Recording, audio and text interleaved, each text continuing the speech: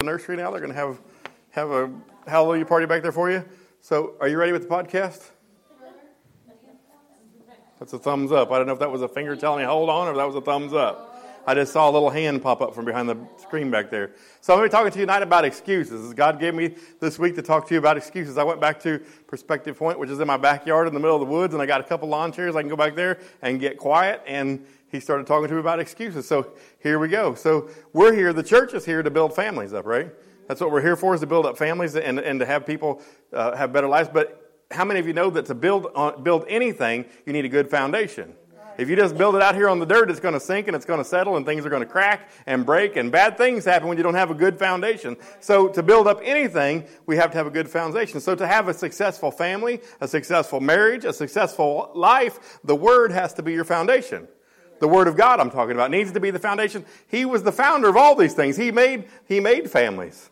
God created man and woman. He created all these things, so we have to have His Word as our foundation. Now, it's easy to see what's happening in the world today with all the hate and the violence and the division and all those things going on. It's a direct result of not following God's Word. Amen.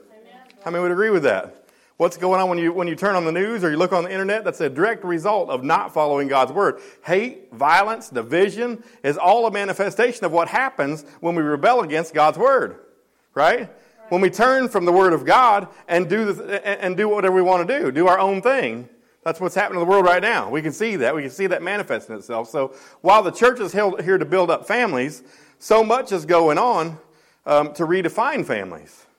Look what's going on in the world right now. Women and women, men and men, all the things that are happening. And there's just so much hatred and division. And the Bible calls it loss of natural affection will be in the last days. People giving up their children. Right? People beating on their children. All the things that are going on in the world and the things that are happening to redefine families. But God created family. Family is one man and one woman, right? And He said, be fruitful and multiply. How many of you know 2 women can't multiply? 2 men can't multiply. It takes a man and a woman. We have to do it according to God's Word. There's not going to be any fruit in it. God's Word is the blueprint for life.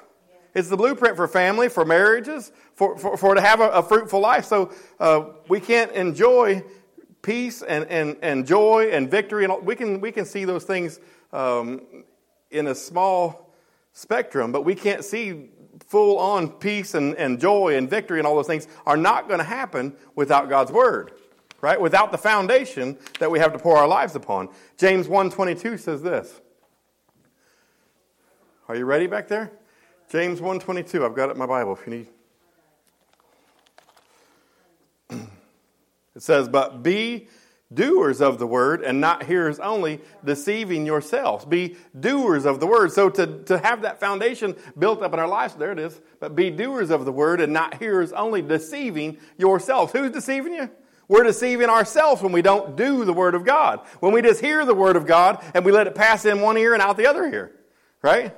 When we say, I'm too busy to do that Word of God. We're not doing the Word of God. Or I really like to do this one thing right here. I want to hang on to this thing. Right? Or I don't need to go down to the church and join them. I can have church at my house. I can read my Bible over there. When the Word says, fail not to assemble yourself. So on Brenda's mirror at home, this made me think of this right here. On Brenda's mirror at home, it says, be the change you want to see in the world. She wrote on there with I don't know if her or Katie did. They write sayings. We have these big mirrors in our bathrooms. We have a he and a she bathroom, I think that's what you call it, where I have a sink and a mirror and a medicine cabinet, and she has a sink and a mirror and a medicine cabinet, and I have mine all clean and just not very much stuff, so there's a little bit of stuff across the back, but I've got 5 girls in the house. Well, I've got 4 girls in the house, and they move in on me all the time, so it just gets cluttered up. But however, they take these Sharpies and they write on the mirrors messages that they want to remember or that they want you to see. So it says, be the change you want to see in the world. Be the change. That's an action word. You have to do something with that. We have to do God's Word for it to apply to our life, right? If you want to see change in your life, in your family, in your marriage, in your finances, in your health, in your relationship with God, do the Word. Amen. Do the Word, and we'll see changes in those ways. The main reason most of us don't do the Word is, though, you guessed it already, right? Excuses. We've got excuses not to do the Word. There's a million reasons I can think of that I'm not going to do this Word. I've got better things to do. Y'all going to be quiet all night tonight? Am I boring you? Am I stepping on your toes yet? Good. Good. Brenda was going to sing this song tonight, she said. But Rhonda used to actually sing this as a special, that song, Excuses, Excuses. We'll hear them every day. The church the devil will supply them, right, if the church will stay away. The devil will supply you with all kinds of excuses if he can just keep you out of the house of God, right? My main text tonight is Luke 14, 15 through 24. I'm going to slow down here just a little bit now, and I'm going to talk normally. I'm going to try to anyway. That's usually how it works when I preach. I get excited for about 10 minutes, and I speak real fast, and then I finally settle down and actually preach. So we're going to try to get to that part tonight. Now, when one of those who sat at the table with him being Jesus right here, right? Because this verse right here is in black, but the rest of the verses I'm going to read you tonight are written in red, which means it's Jesus Christ talking. So you can look this up in your Bible. Write this scripture down. I'm going to refer to it a lot. It's Luke 14, 15 through 24. There's Bibles in the back of the seats if you need one. Now, when one of those who sat at the table with him, with Jesus, heard these things, he said to him, "Blessed is he who shall eat bread in the kingdom of God." Now, remember this right here. Who shall eat bread? He's what? He's blessed. Blessed, right? We're talking about the blessed table. Blessed is he who shall eat bread in the kingdom of God. Then he said to him, Jesus said to him, "A certain man gave a great supper and invited many." 60, okay. And sent his servant at supper time to say to those who were invited, "Come, for all things are now ready." We're ready to go here. But they which one accord began to make excuses. We're talking about Jesus Christ here, right? We're talking about the things of the kingdom of God. But they made excuses not to come in and partake of these things. Isn't that what he's saying here? Some of you Bible scholars, isn't that what he's talking about here? But they began to make excuses. The first said to him, "I have bought a piece of ground, and I must go and see it. I ask you to have me excused." So he's asking to be excused from this thing. And this ground right here that he's talking about represents earthly possessions. Right? We're talking about earthly possessions. He made an excuse not to come eat with Jesus at Jesus' table because he had earthly possessions he had to tend to. Sound familiar? Sounds like some of us, right?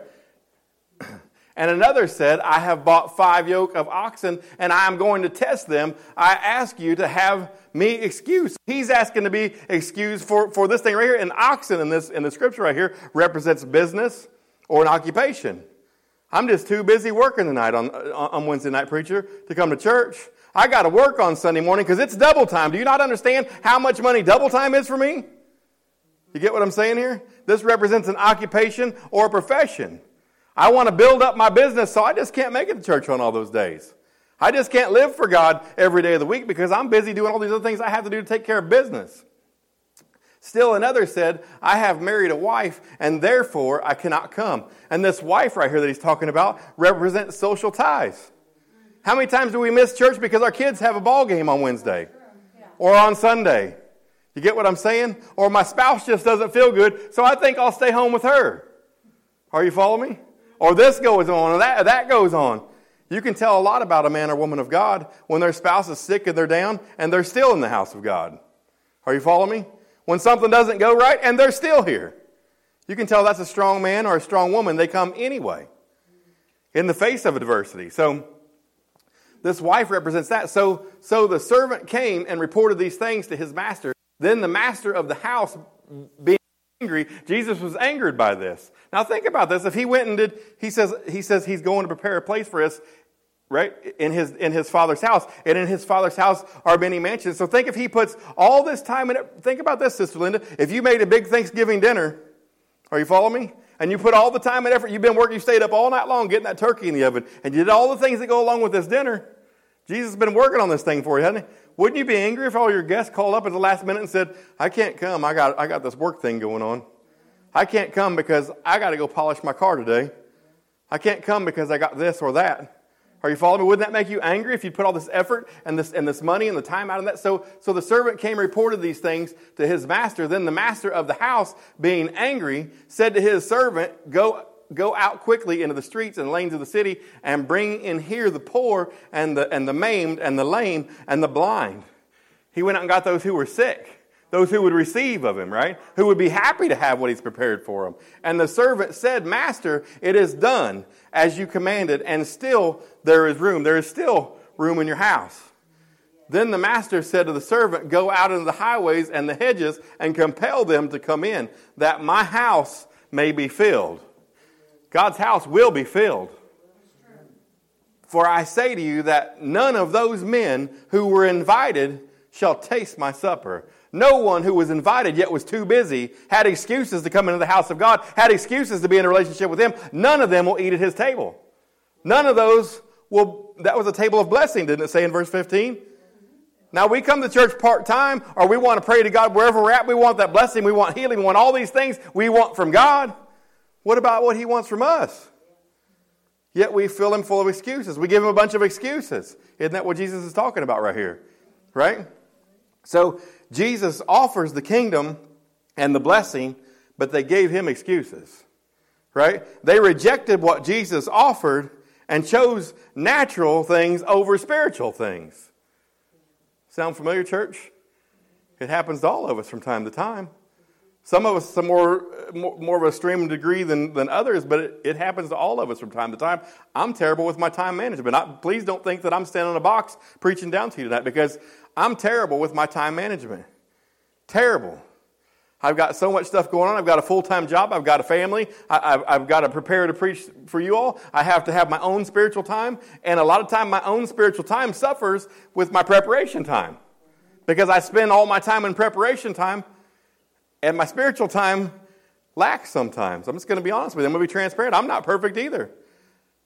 But this is something I got to work on. I recognize it, and this is something that I work on all the time. It's something that I struggle with and that I try to work on all the time. So most would say, I never do that. I would never do that. If Jesus came and offered me something, I would take it. I'd be happy to take whatever He's going to give me.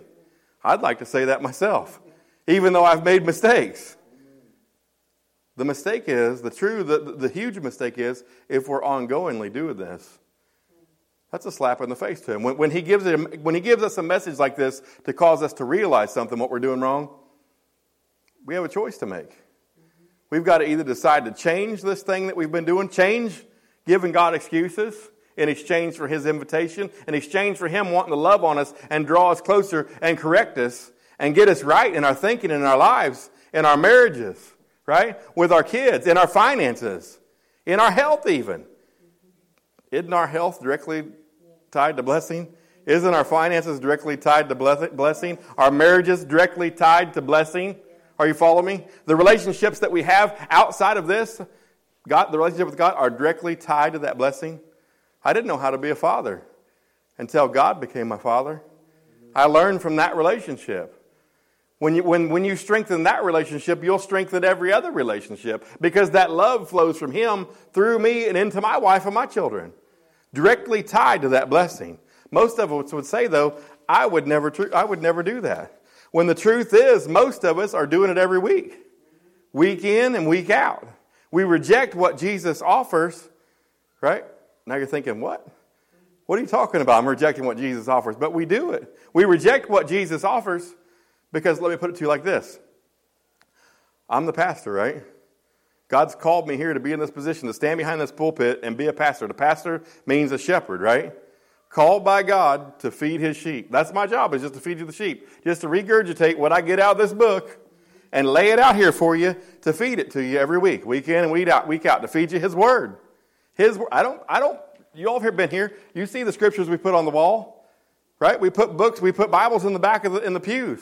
I don't pull this stuff out of thin air. It's all out of the book. Is it not? I mean, I show you in God's Word what I'm talking about. So I'm feeding you God's Word, right? So if I'm feeding you God's Word, it's straight from the book. It's on the wall. I ask you to write it down. I've given you notebooks. I've given you ink pens to ask you to write it down. I'll give you a Bible if you want. I give several of you a Bible. I beg you to read the Bible. Are you following me? So it's out of God's Word what I'm giving you. It's directly from the book. You can lead a horse to water, but you can't make him drink. You can't make him drink. I can beg you to read the book. I can beg you to take these things and apply them to your life. Church as a whole, though, not just Grace Family, the church as a whole, and I can say this with confidence because if we were taking God's Word and we were applying it to our lives, the church would be a powerhouse. It would be a force to be reckoned with. But I don't see that in the church. I don't see that in the church. So I know that we're not taking this Word. I'm not the only pastor that's preaching the Word. That's why I tell you it's important if this isn't your flavor, if this isn't your church, if this isn't where you're called to, find a church that's a good Bible preaching church, a good Bible believing church, because this is why. Because you need those messages come straight from the Word, straight from the book. It's God's Word that can change your life. It's God's Word that can set you free. It's God's Word that can get you at that blessing table that we're talking about. So, this is why it's so important to do that, though. The message is straight from the book. If Jesus preached right here tonight, standing in this pulpit, do you think he'd tell you something different than what I've been preaching to you for 4 years? It's all out of the book. It's his word. It's his word that I'm giving you. Why do we take it so lightly? 1 Thessalonians 2:13, Paul says this. For this reason, we also thank God without ceasing, because when you received the word of God, which you heard from us, who's us? He's talking to the Thessalonians, right? But he heard from the disciples. You welcomed it not as the word of men. They didn't look at it like it was from Paul. They looked at it like it was from God. Are you following me here? They looked at it like it was from God. Not as the word of men, but as it is in truth. The Word of God. It is the Word of God. It is the preacher preaches the Word of God if he's doing his job right, which also effectively works in you who believe. It works. You catch that right there? It works in you who believe, who takes this thing and recognize and realize that this Word is from God. Y'all going to be quiet all night? I'm a participatory preacher. If I get a few amens and hallelujahs, I'll get you out of here by 8:30. Maybe. I'm not very good at that. But what happens is, though, in today, this was in biblical times we're talking about, but what happens in today's times are people get hung up looking at a vessel. They get hung up looking at the preacher. They get hung up looking at the Pope. Some of them do. Whoever they are, but they're looking at that person and don't look at me because I'll fail you. Any man can fail you at any time. But what you need to be looking at is realizing, if I'm showing you this in the Word of God, go read it yourself. Ask God for revelation of it, right? So when we get caught up looking at a vessel, here's what we think. Here's our way of thinking. Well, that's pastor's way of thinking, and that's how he does it, but I don't have to do it that way. Or that's his interpretation. So you see it as an option, right? God's Word becomes optional because you're looking at the vessel instead of looking at the Word. This is what's happening. I believe this is what's happening because it's happened to me. When you look at a woman, I have a hard time, and I believe that women can preach. I know my Bible, I know the Word, I know that women can preach. But most women don't, their voices don't project, they don't command the room like a man does. So I think I would, and I'm not sexist at all in any way, shape, or form. But I would have a hard time sitting under a woman pastor. Are you following me? But I would be looking at a vessel to say that. So I know that's a weakness. That's something that I've seen in myself through this message when God gave it to me. So we see this as an option, or we see this word as optional to apply it to our lives when we're looking at a vessel. Maybe you look at me and think, I'm spiritually older than he is. He cannot know what he's talking about. Or he's my nephew. He cannot know what he's talking about. I'm spiritually older than he is, and he's my nephew. So what he says is optional. I don't have to take it as it's a word from God, but it's a word from him. Are you following me? So, are you receiving from man, not God? I'll fail you. Don't look at me. So, are you sitting here tonight ready to make changes? Did you come to church tonight looking and wanting a change to make in your life? You should come to church like this every night, right? Prayed up, ready. Coming to church to have an encounter with Almighty God. Thinking, God, where can I change my life at tonight? Where can I change my thinking at tonight, God? Please purge anything out of me that's not right by you. I want to be more right by you all the time, God. Constantly making changes. Constantly making adjustments in our life. Are you hearing the word as optional? There's one or two things we can be thinking about tonight. Jesus said, if you don't receive me, you're not going to receive the one who sent me. Right? Church, God called me to be in this pulpit. He sent me to give you the word. If you call this your church and you call me your pastor, here's where we're at. This is where the rubber meets the road, my pastor would say. It's this word from God. I give it to you out of the book. I'm not here to convict anybody or beat anybody up tonight. I don't want you to think that at all. I'm not here to do that. I'm trying to teach you to allow the Word to have free reign in your life. And if you would allow the Word to have free reign in your life, it'll build you up, right? If you're convicted, that's okay too. That's great to be convicted. We know where we need to change it when we get convicted somewhere, right? If I've been using an excuse for years and God convicts me of it, hey, I'm not going to use that excuse anymore. Because God's God. And if you're being convicted, then that's the Spirit. That's the two main jobs the Holy Ghost comes to do, to convict and to convince. He comes to show you that God is real, that Jesus Christ is real. That's the convincing part. Without Him coming to convince you, I might as well be talking to you about the Easter Bunny tonight. There's no words that I have to convince you that it's real. As a mature, intelligent adult, there's no way I can convince you that God was real. Right? Without the Holy Ghost and fire. Yeah.